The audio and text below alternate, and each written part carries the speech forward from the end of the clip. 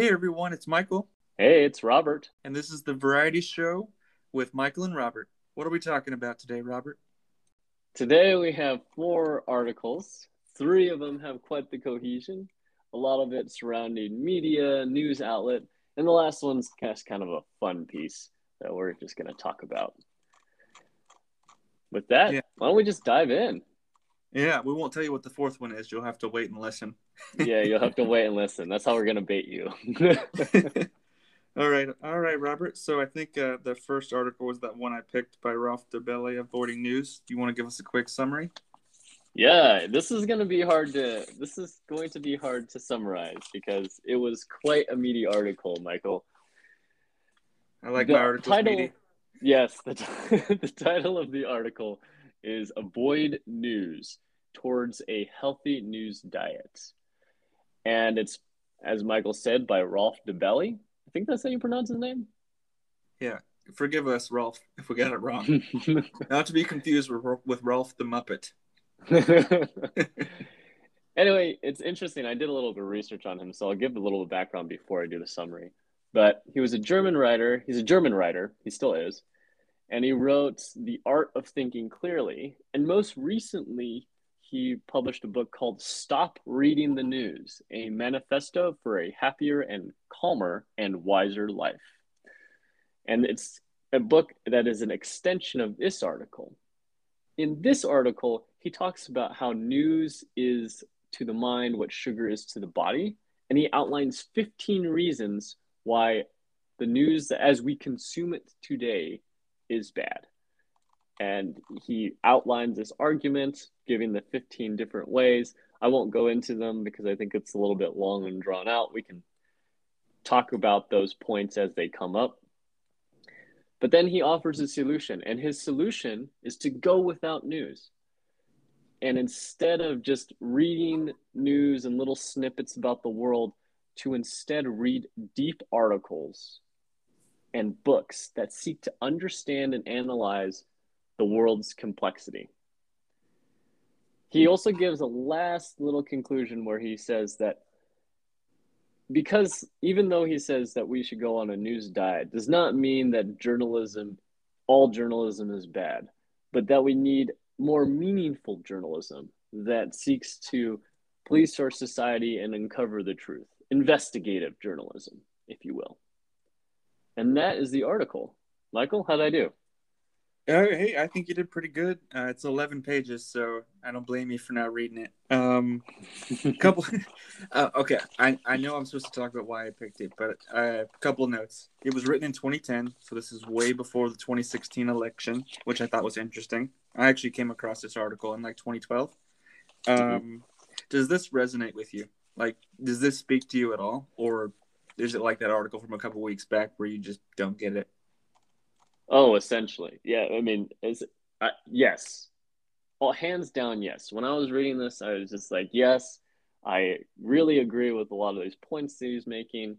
One thing that I did not particularly like about this article, he makes a lot of claims and he gives a lot of anecdotal evidence, which I do resonate with and relate to, but he doesn't give a lot of studies. I think there's only maybe one or two times where he actually cites a study to back up the claims that he makes.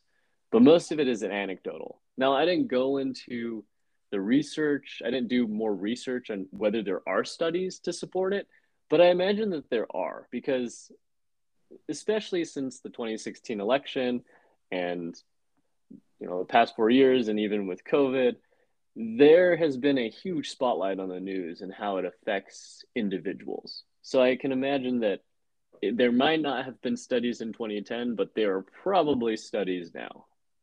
Yeah, it almost seems like the back of my hand. Like all this stuff seems just so obvious now. One thing that I was thinking about when I was reading this was, and I think we might have talked about this a couple weeks ago, the origin of the term media. So media is the plural of the word medium, and the medium is basically the thing the lens through which we see the world. Like for instance, living in Texas, I have no idea what's going on in Canada. I am not in Canada, therefore I couldn't tell you what's going on in Toronto, Edmonton, Calgary, wherever. So I rely on this, essentially, this nebulous force to report on what's happening there. So unless it's a perfect medium, there's going to be some fracturing that occurs there. And I think And it's almost impossible. Sorry, keep going. no, yeah, go. I was going to say, I think along those lines, it's almost impossible to have a perfect medium because inevitably there are so many different stories and so many different things that you can report on or research about, but there's only so much time in the day and there's only so much that you can actually read and digest. So Right. inevitably there is going to be a bias toward which articles or which stories that you want to focus on and which you leave out.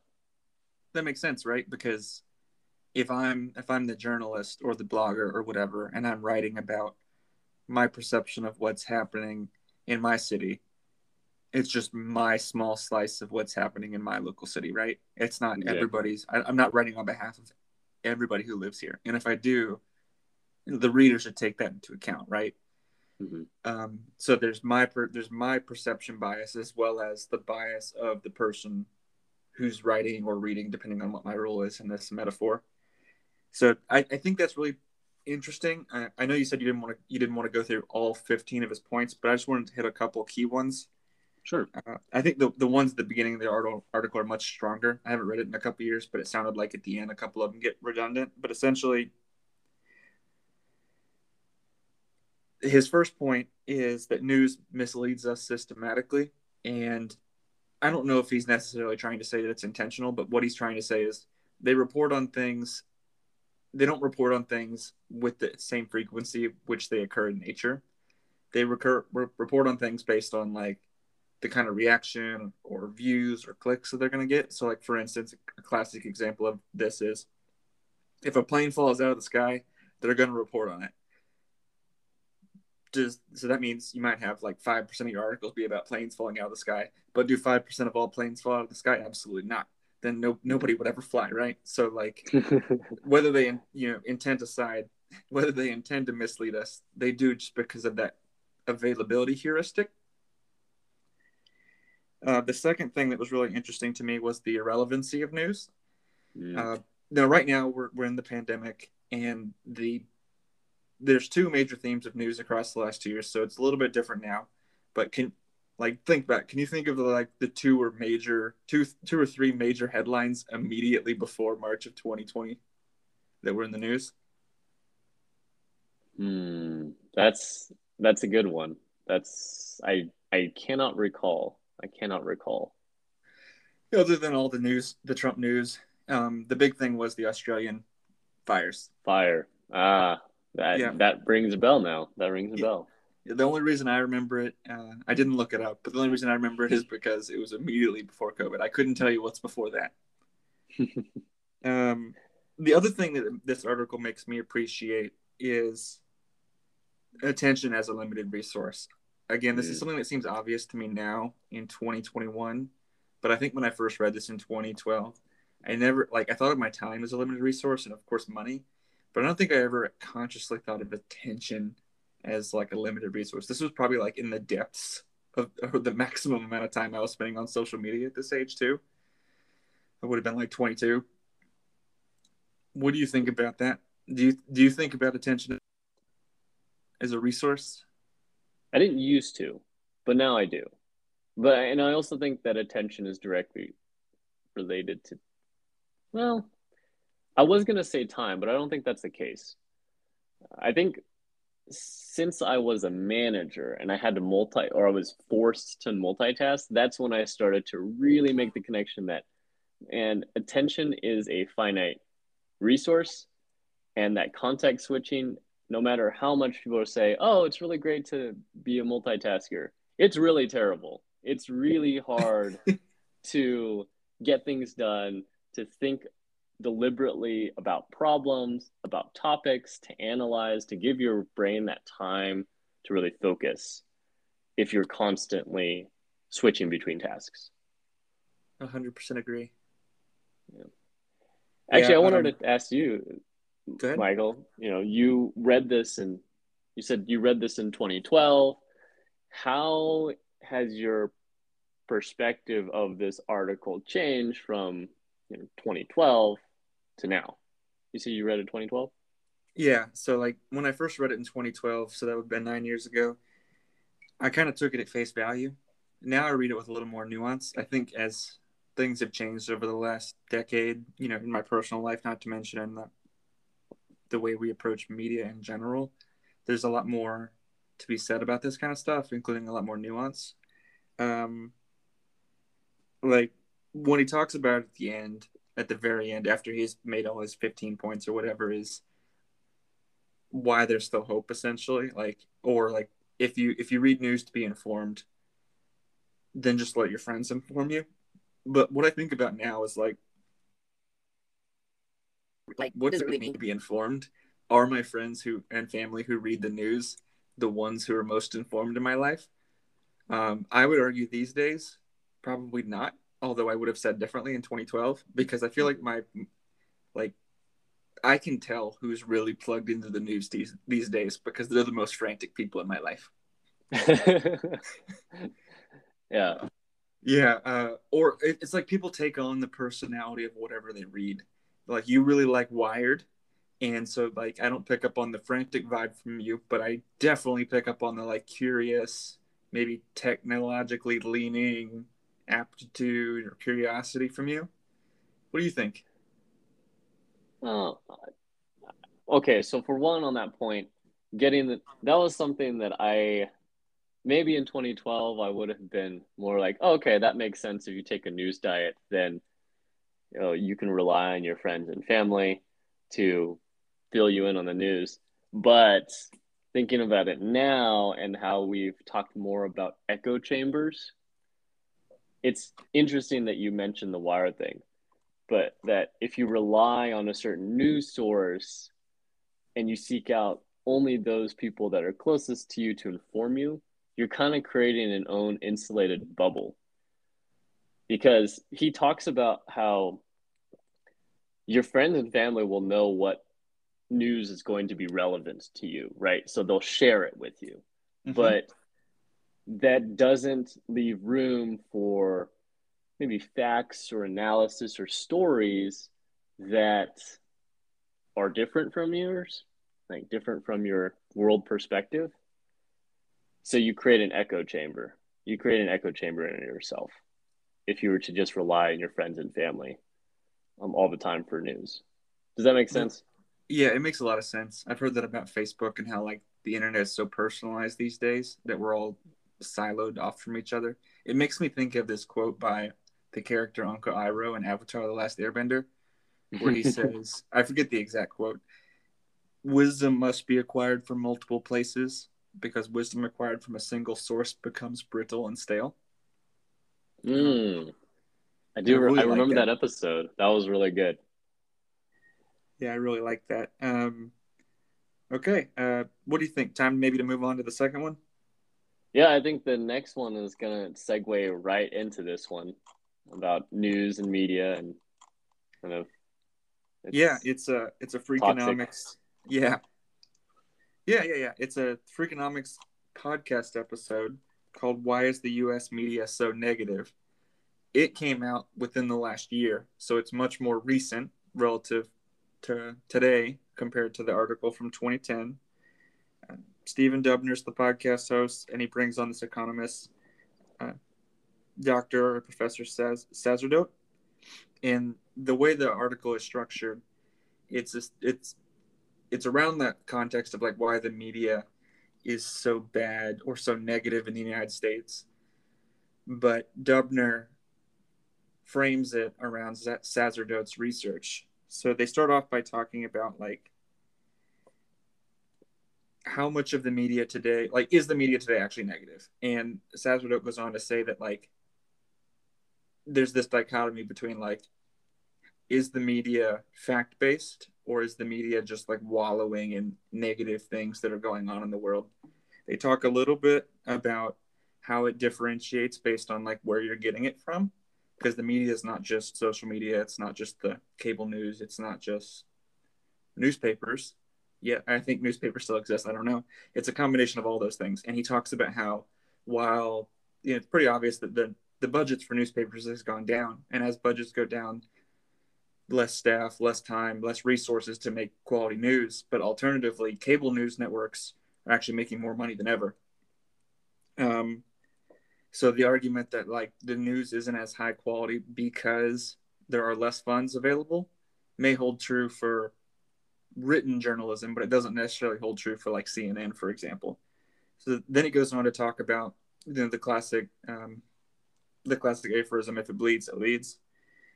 They talk a little bit about some of the negative terms like appalling, nefarious, barbaric, as well as the positive terms: applaud, appreciate, gaining, and winnable. And where the first article we talked about maybe was anecdotal, this one talks about how these words have been studied to have either more or less pull on our psyche as humans. Negative words tend to have more pull.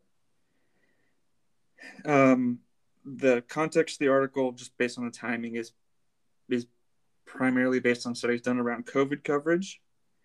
And the benefit of that, Dubner says, is if COVID cases go up or down, it's pretty objective whether or not that news is positive or negative. Down, you would think, oh, that's positive news. There might be more positive news, hypothetically. If it's up, if cases are up, you might think, oh, more bad news is going to be out there. But what they actually saw was whether COVID cases were severely up or severely down, it was consistently negative. Maybe like marginally less negative when cases were going down, but nothing appreciably different. So before I summarize the rest of the article, let's just pause there for a second. So why did you pick this one? I picked this one because it definitely seemed like that. I actually took a hiatus from going on CNN every single day and filling my mind with whatever articles were on there about a year ago. And my outlook has been more rosy, I would say. Not as negative or defeatist or hopeless. And it could be because of certain political forces or what type of media I am consuming now.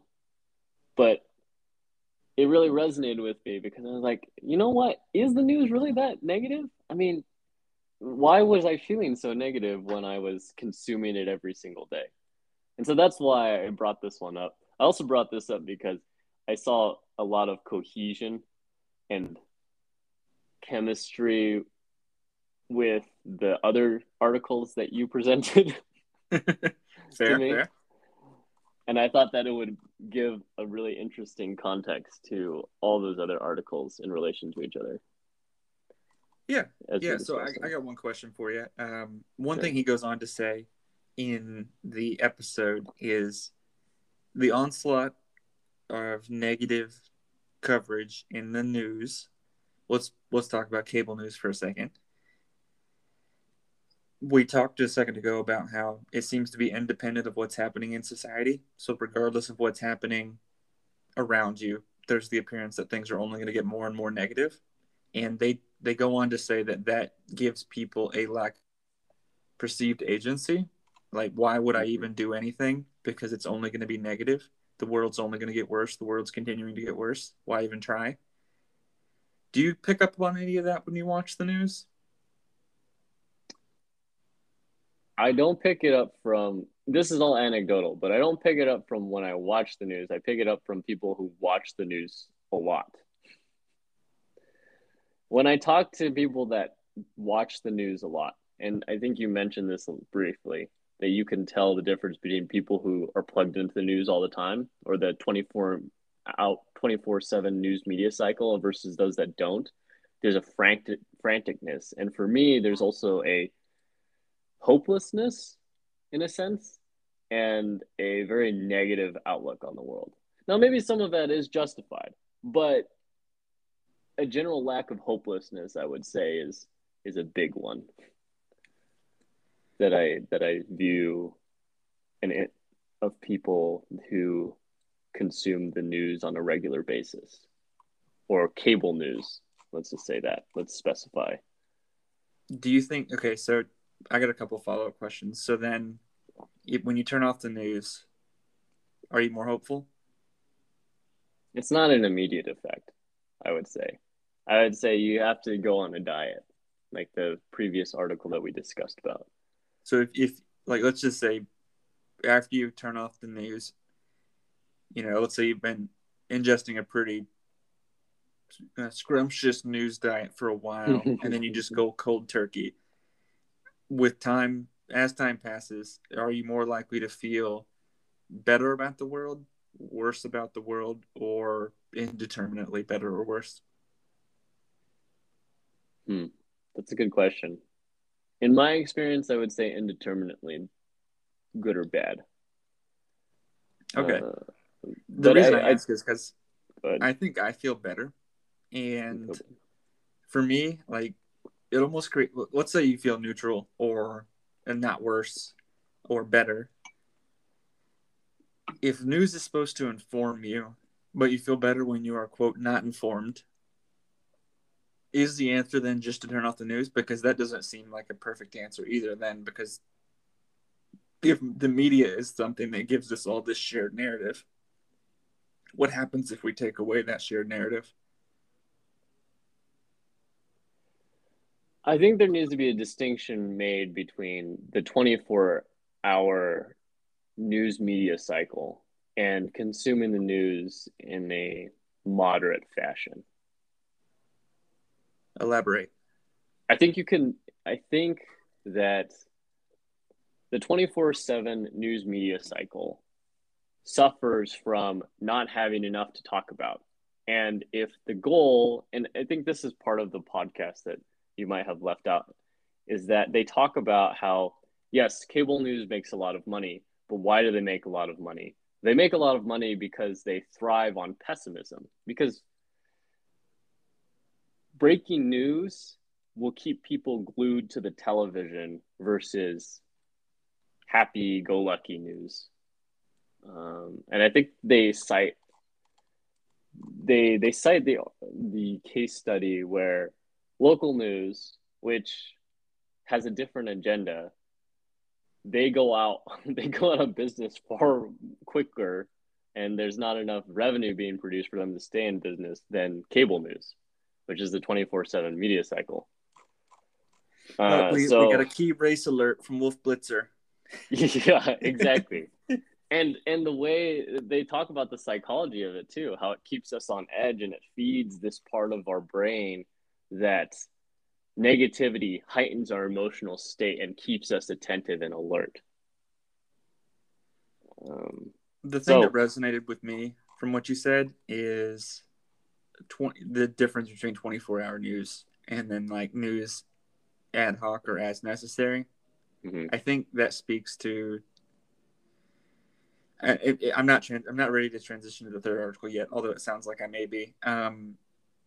Basically, it seems to me like news today as a term is most accurate for like what actually news is as a product today. News essentially is whatever the most recent thing is, because they in the era of 24-hour 24/7 news, they depend on a replenishing well of content, and the best, easiest, most replenishing well of content that's going to replace itself and not rely on a lot of work from you because you're underutilized, understaffed, whatever, overutilized, I mean, is essentially whatever's happening right this minute. It seems to me, I was just a kid in the 90s, but like 90s, 80s, 70s, the news, when you like go back and look at like the Internet Archives, or back then, was way more, it wasn't perfect, but it was way more about like analysis and less about like what just happened. Like, you could be fooled. Like, if you go on Robinhood, they have articles that are supposed to be like hard-hitting analysis related to stock picking or whatever. But I think they fall into the same trap where it's just whatever's recent. It's not based on broader trends across months or years. It's based on whatever happened yesterday. Like, so and so dumped 1,000 shares of or 1,000,000 shares of Microsoft. Mm-hmm. Therefore, you should do this. Which I don't know. It just leaves me feeling empty. There's just not a lot of long-term analysis. It's like they're facts that happen now. And the previous article we talked about mentioned this. The the avoid news towards a healthy news diet, right? He doesn't say completely cut out news. I mean, he says that it's a diet. And I think you touched upon it. With 24/7, you don't have the ability, you don't have the luxury of sitting back, reflecting on it, and figuring out, one, is this a good thing to report on? And two, can we make it more impactful to our audience? No, you're just flying by the seat of your pants and you're just putting it out there as soon as you get it, right? Exactly. But I got in another the question for 70s, you. 80s, and 90s, in the 70s, 80s, and 90s, let me finish this thought. In the Sure. 70s, 80s, and 90s, news was not 24/7. It would be an hour maybe at the end of the day. So they had basically 24 hours, or actually 23 hours to gather all these news articles and news and facts and stories together, parse out the ones that maybe aren't relevant to their viewers or they didn't deem relevant to their viewers, and do actual analysis on it. And they don't have the luxury now to do that, because if you're not the first, then you're last, and that means a cost in viewership. Oh man, you're causing all these thoughts to spring up in my brain, but I kind of want to dig into this a little bit. The most surface level thing that you reminded me of is I recently watched Poltergeist for the first time. Have you ever seen Poltergeist? I have not seen that movie. So the thing that stuck out to me, you mentioned news used to just be an hour. In Poltergeist, the little girl's watching the TV late at night before all the shenanigans, and they actually sign off at like 8 or 9 o'clock, and then the TV is just static for the rest of the night until the morning. Yeah. Isn't that crazy? That's wild to me. Today it'd be filled with all these like enlargement advertisements at least. The other thing that makes me think of is I don't know where this fits in directly with what you may have been saying, but like there's also the concept of like agendas and media. It's like when you read or consume a certain type of news, regardless of the source, it's important to understand the agenda that the source has. And like we simplify it a lot to like left versus right, but I think it goes beyond that. And so one thing I've really been thinking a lot about recently is like when I'm reading something online, what is the agenda? And I might get into Google to try to understand what the conventional leaning of a certain website is, especially if I'm not familiar with it. Of course, the website that's telling me the leaning might have a bias too, so like I don't know what to make of that. But essentially, where I've landed is I'm very particular about what I read online. Sure, I'm susceptible to headlines just like everybody else. It's not like anybody reads any articles anyways; they just read headlines. But what I like to do, or what I've been thinking a lot about, is like I would rather get I read online mostly for entertainment more than news, but like I'd rather get most of my information or entertainment from independent blogs by individuals or small groups of individuals rather than like big mainstream places for a couple reasons. One, if it's an individual person's blog, yes, that person is susceptible to like being wrong or misinformation themselves, but I feel like their biases are way more clear to me because essentially it's just their own self-interest to make money for themselves. Sure, they could be a bad operator, but usually they'd be a bad operator to make money for themselves. So like it's really easy, I think, to see through when they're being disingenuous. And then two, I think the model, particularly for like online news, is so much based on like advertisement that it goes back to like being hard to discern what a website's true agenda is. A lot of these independent blogs tend to not be advertising driven, so they're not trying to please all these separate advertisers, or if they are, if they do have like affiliate links or whatever, they have like the bare minimum just to make a little money. They probably Haven't talked to Jeff Bezos at Amazon. Um, it's just something I've been thinking about. Have you ever thought about that at all? I don't really read a lot of independent blogs, and I'll tell you the reason why. Okay. One, I don't read a lot of blogs in general, but two, it puts, I guess I'm lazy in the sense. Yes, it's probably easier to find out what their motivation is if they're just a one man shop, right? And you Uh-huh. can kind of tell their bias easily. But because there's no fact checking, I have to do my own fact checking. So everything that they write or everything that they say within the blog or the YouTube video, I have to do my own sleuthing. So my I can't question, take anything at face value. well, what about this? It's just like finding a movie critic like you like. Maybe at first when you find the website, you come in cautious, untrusting, but like you would think after you read a certain writer on his own blog a couple times, you're going to establish you're either going to go in the direction of trust or distrust. So like maybe the first couple times you read like James Clear's blog, for example, the author of Atomic Habits, you might not trust him. But like after you read more and more of his work and you kind of do your homework, make sure he's reputable, however you decide to do that, you kind of develop a sense of trust with this person. Sure, it's a parasocial relationship or whatever, but I mean, yeah, I guess you can. I guess you can establish trust. I mean, it's the same thing with the news era of Walter Cronkite. Like oh yeah, he and brought that's the way it people to is. news every night, right? And there is a level of trust that he gained with the people that he gave the news to, his viewers. Yeah, But he did have a team with him. I mean, that is a difference. He had a team. He had a team of fact checkers to see his blind spots. he did. We'd But hope. like, do you think Wired has a team of fact checkers? Yeah, I don't know. I don't know if Wired has a team of fact checkers. Honestly, um, my view of Wired has been dim of late. Oh, okay. I still subscribe to it, but I think they are also falling into the media trap of negative news.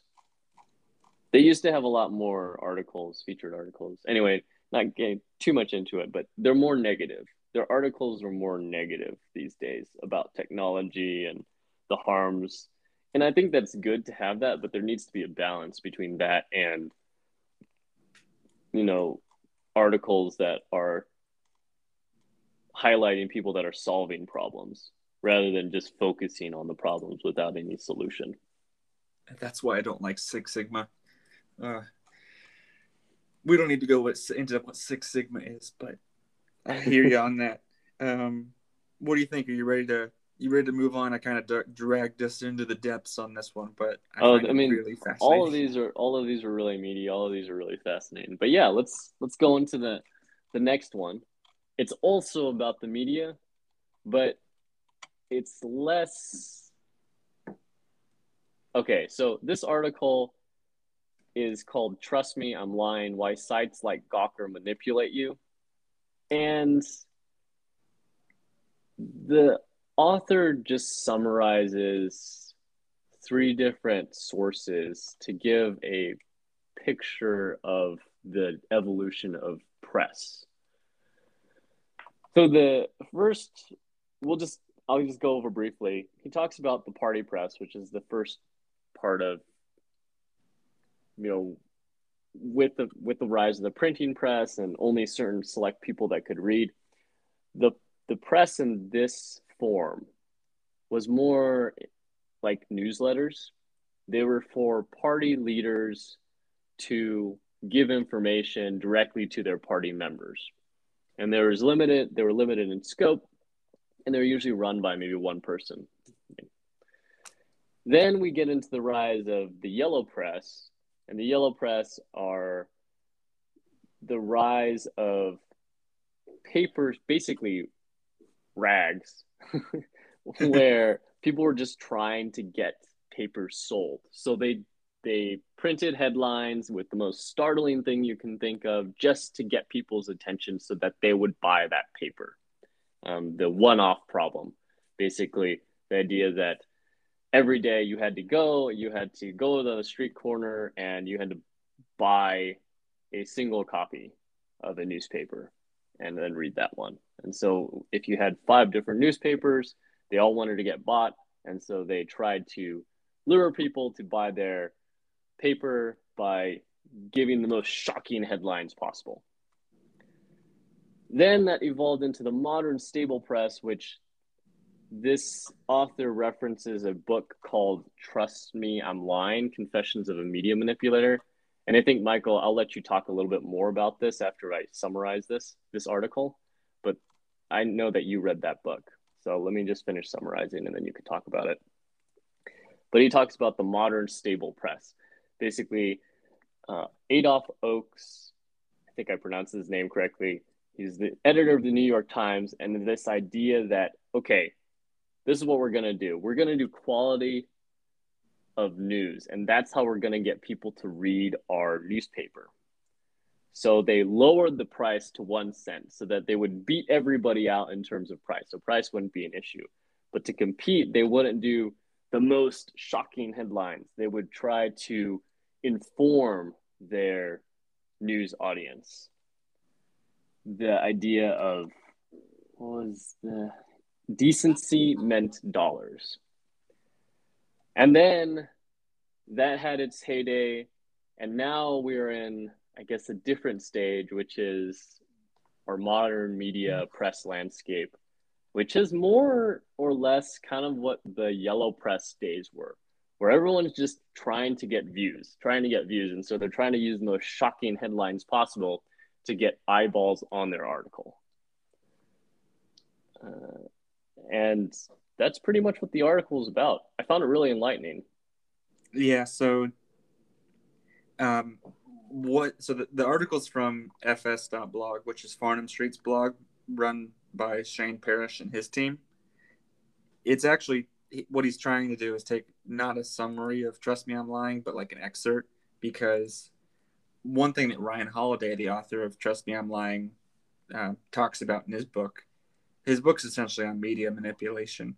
But one thing he talks about is the history of how press has evolved, and it's kind of become more manipulative with time naturally.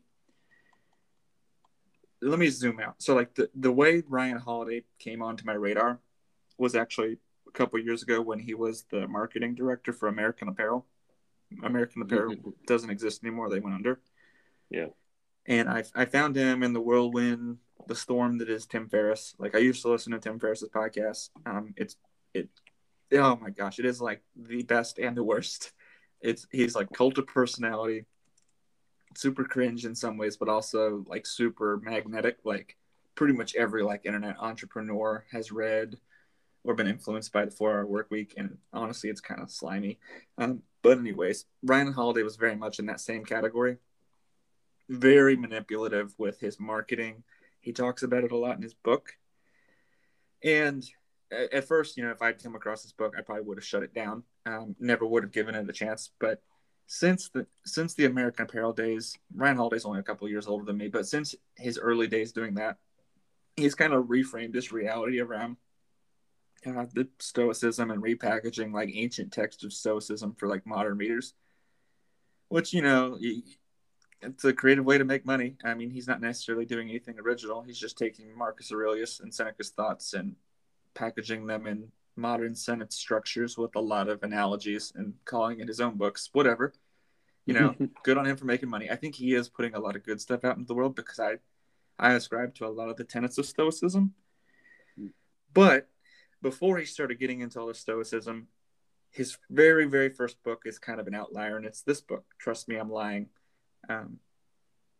He's not the best writer in the world, but I think he's got a lot of really interesting things to say. Essentially, the premise of the book is that media today, because of the modern press era that you talked about before, is just so under-equipped for a bunch of reasons, both financial and otherwise, to give us high-quality content, media, or news, that they overextend themselves, and they depend on sources that are much less reputable, and they put much less effort into fact checking. So he coins this term called trading up the chain. Essentially, the way it works is, and it's a strategy he employed when he was at American Apparel, was if you want to get something viral, and the sad thing is his book became kind of like a handbook for how to do it. So like a bunch of places read it now.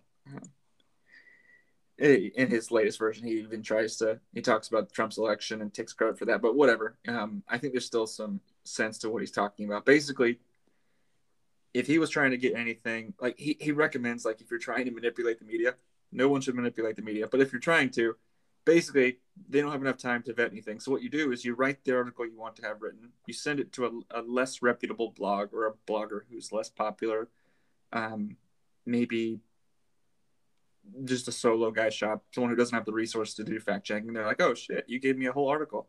Looks good to me. I'm just going to publish it. And then the reason you picked that blog is because you know that blog has a tendency or a penchant for showing up in like Huffington Post New York. And then someone from Huffington Post New York reaches out to that blogger, picks it up.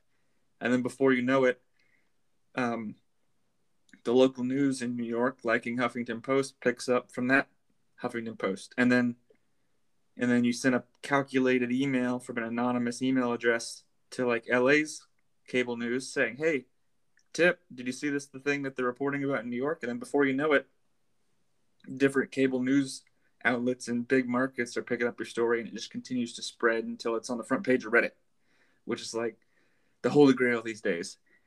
And that is at once so fascinating to me and also terrifying, and also seems to explain why things are so not that terrible is not the word I would use, but like so empty in the news. Yeah. Well, because it just is recycled, and I think it just comes back to it's the bottom line. Where's the money? The money is getting viewers. How do you get viewers? You get viewers by making sure that you're the first to report on something, right?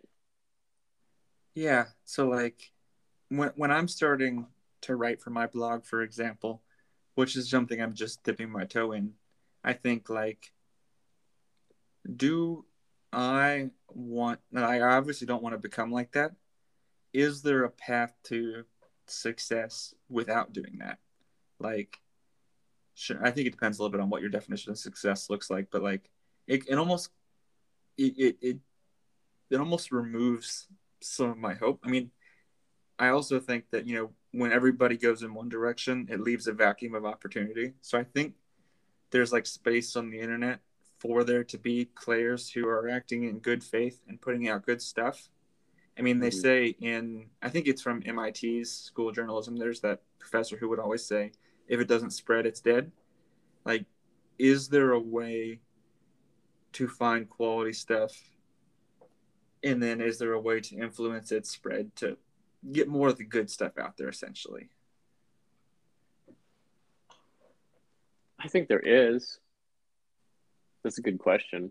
I mean, actually, a lot of the thoughts that I had on these articles, all three of these articles, was, okay, this is the state we're in right now.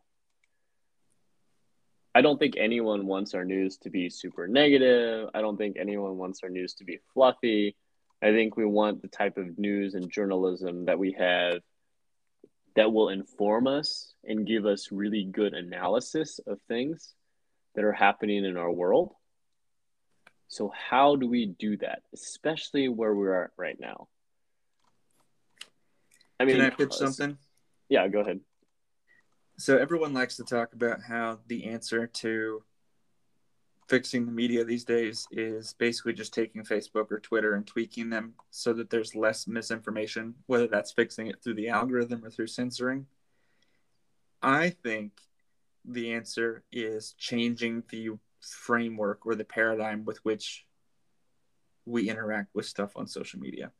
Basically, right now it's very concretely tied to our feelings, which means like, I mean, it's great that you can like be surprised or angry or sad or happy at Facebook posts, but really what they're doing is they're just trying to figure out which posts elicit the most angry or sad reactions so they can manipulate that and promote those posts more.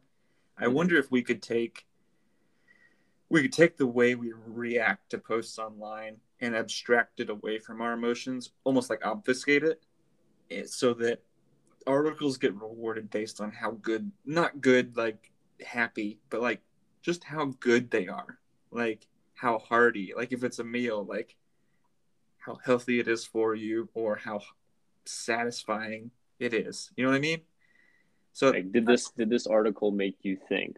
Did it provide insight that you otherwise would not have been able to glean, or did it provide an analysis that you thought was enlightening? exactly, yeah, and it does. Not every article has to be super duper deep. I get there's room for the 140 characters or whatever, but like basically, like, is it not? Is it? Is it not like brain smut that's just not gonna make anything any better? I don't know. So that kind of ties into what's going on in society these days. I just think the answer, I think there is a problem, and I think the answer, I think we're looking for the answer in all the wrong places, at least the way it's being reported on the media. And maybe that's because the media benefits from it being structured the way it is, and they're afraid that if it Mm-hmm. changes, they won't benefit. But I really think there's something to changing I the think they algorithm. can learn to adapt. The Yeah. other thing, so the other thing that I found really interesting about the article that the trust me online and the history of it was that when you had so in the modern stable press, they talk about how they were able to be profitable. Paper articles were able to be paper newspapers were able to be profitable by delivering good content is because they had subscriptions, right? And with that subscription, you get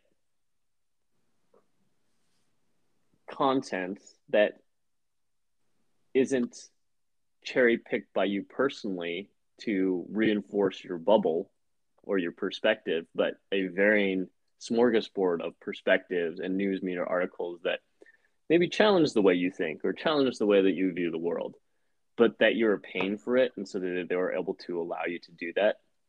Now, the downside is the person that's curating that content can be very biased or narrow minded. One of the tidbits he said is that newspaper articles at that time were mostly run by rich white men. So most of the articles that they curated were those that were relevant to what they thought was relevant, right?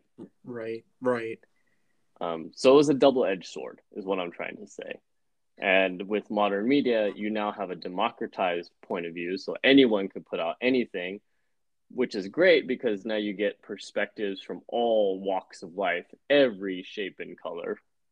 But the downside is now, as consumers, we can decide to just pick certain articles that just reinforce our worldview, and we don't have to pay attention to the others because we are now in control, which Yeah. to me seems bad. I think there is something to be said about curated content. So, for example, getting a subscribing to the Harvard Business Review, right? That is, you know what their slant is, or whatever their motivation is. You know what niche they have, but they're going to deliver you a bunch of articles that maybe some of them don't fit your worldview, but you at least are reading about them. Yep. Whereas versus with the democratization of press and media, now I can just cherry pick whatever reinforces it, and I can be in a siloed little bubble. Yeah. Yeah. The barrier of entry is so low that there's also a lot of there's like a lot of media created by the general person now.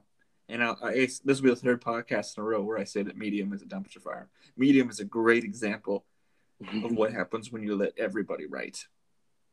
I mean, And okay. There's a positive, right? The positive is that there are everybody now has a voice, whereas it's before it was the rich white man has the voice, and they're the ones that get to dictate what we view in the world, right? well, okay, I hear what you're saying, but like, what if I'm a bad actor and I go on there and I write something that's intentionally controversial that I do not believe, but that I know will stir the pot enough to get views, clicks, and basically pad my pockets? Yeah, I it's think true. I think that's the risk, as I see it under the current model. So I see it on Twitter too. Like when I see something that this strikes me as controversial, usually it's a comment on a tweet. Sometimes I'll just search for it, that the exact same text of that tweet, and I will see it repeated by what look like 5, 6, 7, 8, 9, 10 accounts that are real. And to me, that just tells me that there's bots out there, and it's so hard to differentiate sure. what's real from what's not real on some of these platforms.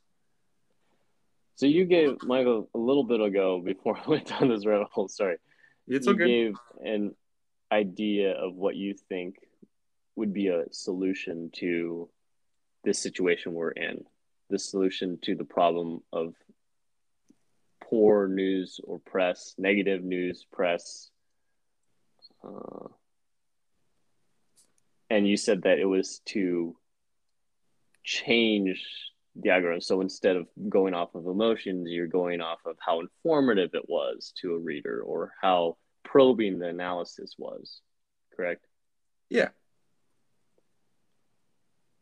So I've thought about this, and a lot of it is okay, how do we break this news media cycle? How do we, go back to decency in a sense?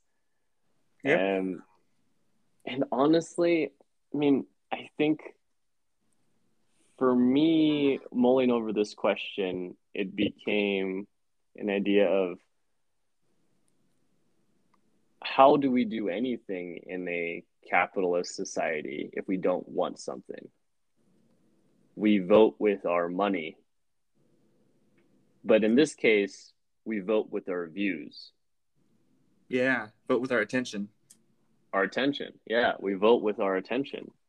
So if you're watching CNN 24/7 and you're complaining about how negative the news media is, then that's the problem right there. You as a consumer are making that choice to consume negative news media. You just have to, I guess it just comes down to the individual or just a collective society, us as viewers, where we put our attention, where we put our eyeballs. If we want if you want a news media cycle that is more balanced, that is more investigatory,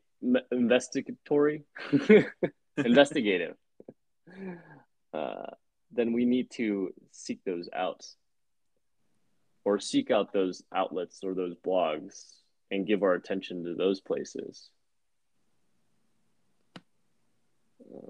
But that does require us to be cognizant of the fact that we are being taken advantage of by our media sources.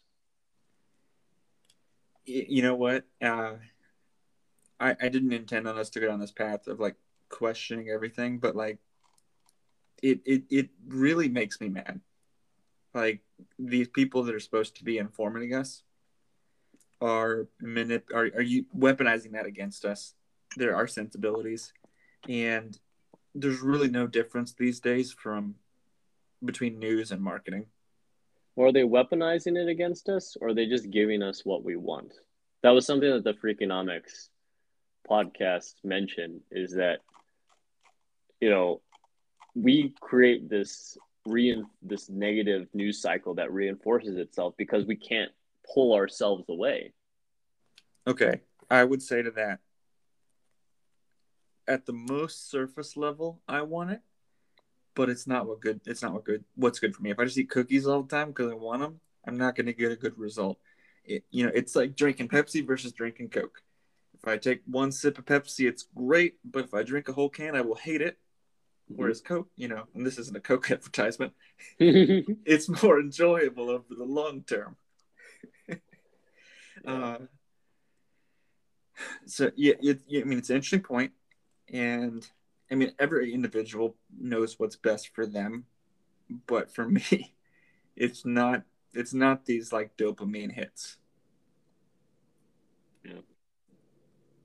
I mean, I agree. I agree. I mean, that's why I will sparsely consume the news, or I will be very particular about which curated news source I pay attention to.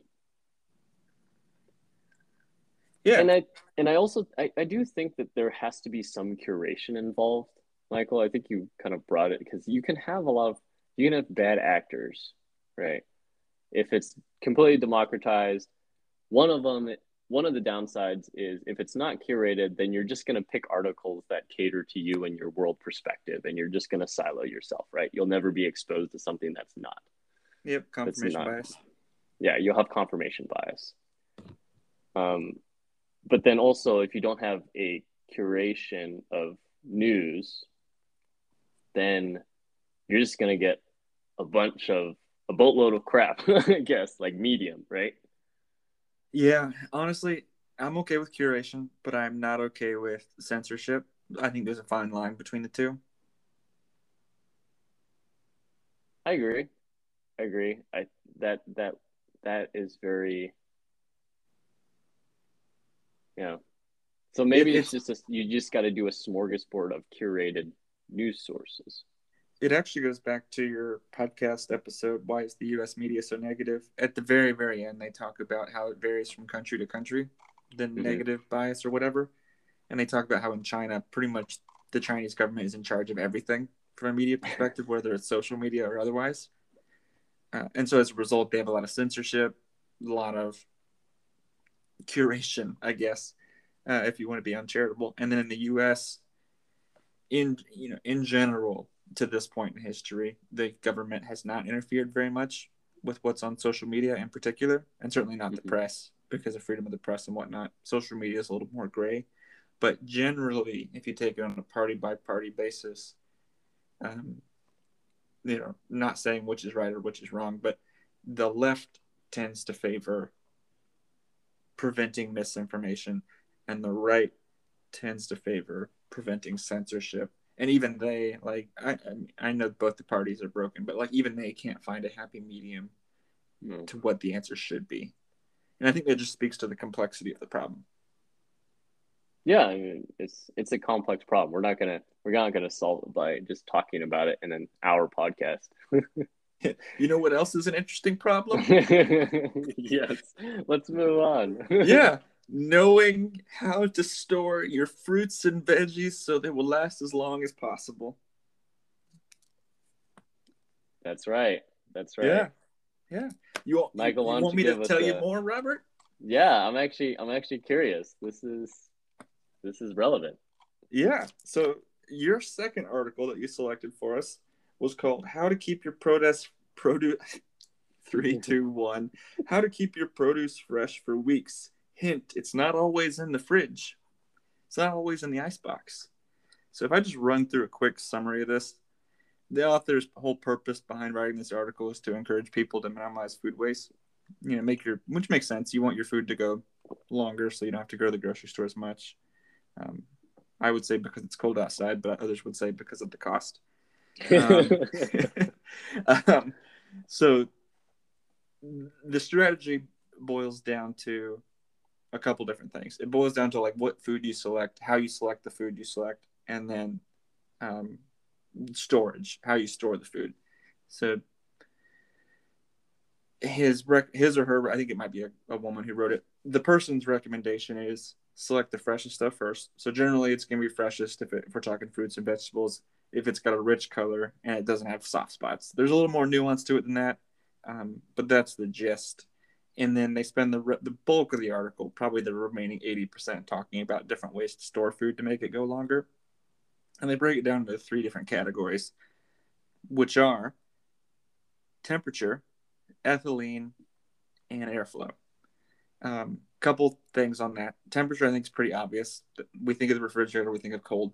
But the things that I didn't think about before were ethylene and airflow. So I'm going to talk a little bit about what they say about that. So ethylene, what they're referring to is some fruits and vegetables emit this gas, And obviously, now I don't think it smells like anything. You can't see it, so you wouldn't be aware of it. But essentially, some fruits and vegetables give this off, and some are susceptible to it. So when they are near it, it impacts how long they stay fresh. So it influences how you want to store things relative to each other in your fridge, on your counter, in your cupboard. The other thing is the airflow. Some fruits and veggies like to be surrounded by natural air, and some benefit from being in like a plastic bag. Unless we're talking about vacuum sealed food where everything likes to be in the bag, absent of air. Then they go on to say, they go through a bunch of categories relating to particulars of foods. I'm not going to hit every single thing, but I'll hit a couple highlights. So things like potatoes and yams, particularly like russet potatoes, they don't like to be refrigerated. To me, that wasn't groundbreaking. I already knew that.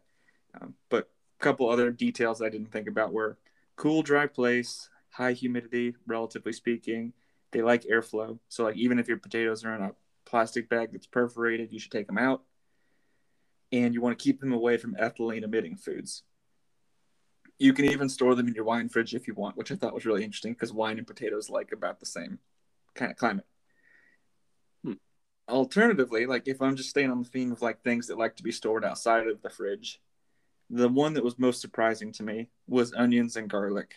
Onions and garlic do not like to be stored in cold temperatures, but you want to make sure you keep them far away from your potatoes because they give off that gas that potatoes do not like. So keep them on opposite ends of the cupboard. Then everything else pretty much falls into like a couple different categories. Other roots, cabbage, apples, broccoli, all that kind of stuff, they like to go in the fridge and they like to be in plastic bags. Generally, you want to store them dry. You don't want to wash them and then put them in the fridge because the water and the moisture is going to make them rot more quickly. And they go on to say, don't believe the Nancy Meyer movies. These are things like something's got to give, what women want. Despite seeing apples in a bowl on the counter, apples like to be in the fridge. Don't believe it. Don't believe the lies.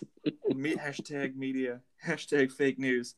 And then alternatively, oranges, citruses, they like to be on the counter. They don't necessarily have to be, but they could do fine in the fridge too. But the author argues that the benefit of having them on the counter, other than the fact that they just look nice, is it's going to remind you to eat them. Whereas if you leave them in the fridge, you might forget the oranges in there, and despite them lasting longer, you're just not going to eat them. Yeah, there's a couple other specifics, but I think those were the high points. So why'd you pick this one? Why did it resonate with you? Well, so I think it was like a year ago that I ran across an article on how to something similar to this, basically how to make your produce last longer. And at the time, I was having a hard time keeping produce viable because I was incorporating a lot of vegetables in my diet, a lot of fruits. I was cutting back on red meat, and I was really frustrated because I would go on Sunday to the grocery store and they would all be rotten by Wednesday. And it really frustrated me. I was like, why is this happening? And that's one of the reasons why I stumbled upon this article. And then I started thinking more on, okay, maybe some vegetables. How do you have produce and imitate their natural environment so that they don't start rotting so quickly? Huh. That's such an interesting way to think about it. Can I ask you a question? Sure. So you don't have to go through everything, but like, what were 2 or 3 things that you were doing wrong that you've changed since you learned about this stuff? Plastic bags. Like keeping things in plastic bags. So you go to the grocery store and you get their produce and you put it in a plastic bag and you bring it home, right? And a lot of people were just like, okay, we'll just keep it in the plastic bag. That is wrong. Don't do that unless like it's lettuce. So mushrooms in particular are really bad about this because it keeps the moisture in, and it just mushrooms grow more mushrooms, but just not the mushrooms that you want to eat. Huh. That's what I was finding. So it's actually, for me, they last longer in the fridge if you take them out of that plastic container and you kind of let them be loose, because when they're in contact with each other, the moisture just kind of sits in there, and it's a perfect environment for mold or other mushrooms to grow in them, but mushrooms you don't want to eat. Shit. So like, I'm curious about this. Do you just dump your mushrooms in the drawer now, or how do you do it? So I have these. You can actually buy them on, I think, Amazon, but mesh. They're just mesh bags. So they keep the mushrooms loose, and they provide some nice airflow around them. So you can store them loosely. Okay. Yeah. I think that'll be the last tagline in the podcast title. It'll be on the media and mushroom bags. Medium and mushroom bag. Yeah. Yeah, I gotta say the thing that I don't know that I'm interested in going and changing my whole life around this particular problem, but I'm definitely going to store my onions differently and my garlic differently based on what I learned from this. I had no idea. Oh, but keep in mind with the onions, I would still store them in the fridge. Tell me more. The reason why is if you store them in the fridge, when you cut them, they won't make you tear up as badly. If you store them at room temperature and you start cutting them, man, it's really bad. Oh, you know what? I've noticed that sometimes my eyes tear up and sometimes they don't. And I think you just uncovered it. I think they make my eyes tear up when I start cooking immediately after I get home from the grocery store. Mm-hmm. Yeah, because that means they've been out, they've had time to warm up. Whereas if I just go to the grocery store and I don't cook immediately, which I do about half the time, they're cold. Oh my gosh. I thought this was potentially the least life-changing of these articles, but wow. Also cilantro. Okay. So I found this out, which is not in this article, but I'll do one more.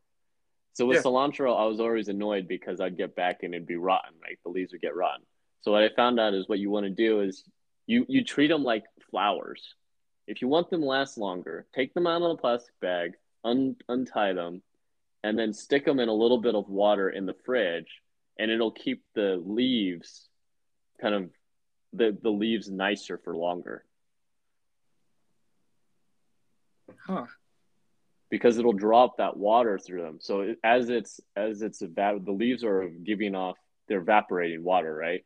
So you replenish it from the stem, and you keep it in the fridge, obviously, to prevent it from like some of the other nefarious bacteria from growing too quickly. But yeah, it's almost like I didn't know any of these facts, but like, I mean, I knew there was that little like humidity control in the drawers in the fridge that I just figured did nothing. But it's like I was blind and now I can see. I have like a whole framework to think about this stuff now, and I wasn't even particularly interested in this article coming into this conversation, but hearing your lived experience makes me think like the mushroom thing's not in the article, I don't think, or maybe I missed it, but no, it's not in the article. But this is just like things that I've learned because I found this article. Dropped on me. Oh yeah. It's like you left it out of the trailer. I didn't. Cool. Well, I could keep going on and on, but I think we'll stop there, and we'll have our listeners read these articles because they are very interesting. And for some light reading, you can do the How to Store Your Produce. Yeah, so just like always, we'll put the article links in the show notes. You got anything you want to say before we wrap it up here? I'm glad everyone's stuck with us for 3 episodes. This has been a lot of fun. I've enjoyed this a lot. Michael, yeah, it's great talking to you and talking about these things. These are fascinating articles to talk about, and it's really interesting to dissect and probe them with you. Yeah, like the part I enjoy most about it is the part where I just get to poke holes or interrogate all your articles. Some of them, I mean, most of them don't have that many holes, but like, it's one thing to just take it at face value. It's another thing to like take it out of its bag and just play with it in my hands and get a feel for it and really understand it. And I feel like, I read a lot of stuff online. Most of it's just pop culture nonsense or whatever, but I don't really engage with it in quite this way unless I'm going to be writing about it on my blog or something. So it's just it's something fun for us to do together, but it's also just like a different way to get like my brain thinking. And like, sure, like one of the articles tonight was about produce. It's practical. It's interesting, but like it makes me wonder what other things are out there that are like so obvious and in my basically potentials for improvement in my day-to-day life that I would never even think about. For sure. Articles like that are what's up? I like that analogy. Take it out and play with it. Yeah, it's articles like that fruit one are not on the cover of Fox News or CNN. But that one's made the biggest impact on me tonight, I think. And so it makes you wonder what the algorithm would look like to get that up there. But you give it a +1 for informative. Yeah, I dig it. And thought-provoking. All right. Cool. Well, yeah. I think this wraps up episode 3. What do you think? Yeah. I'll second what you said before, Robert. Thanks for sticking with us. I'm not sure exactly how long this will be once we edit it, but it will be long once again. This has been the Variety Show with Michael and Robert. We would really, really, really appreciate it if you go onto your podcast platform of preference and leave us a review. It makes a big difference. And if you've got any feedback for us, you can reach out to us through the Anchor app. They've got this like nifty voicemail functionality where we could play it on the next episode or a future episode. And then we also have a Twitter at Variety Show Pod. Lucky that handle wasn't taken, where we'll post the episodes. And so you can engage on us however you'd like on there. Leave us a comment, leave us some hate mail, leave us some spam, whatever. We'll take it. Good. All right. So bye, folks. Bye, all. Till next time. Till next time. Let's go. Hey, everybody. One quick thought before we exit. Right after the outro music that you're used to hearing at this point, if you've joined us here before, Robert and I are going to stay on the line for our after party of sorts, where we talk about this episode in a meta sense. What worked, what didn't work, what would we like to do in the future? Stick around if you're interested. Bye-bye.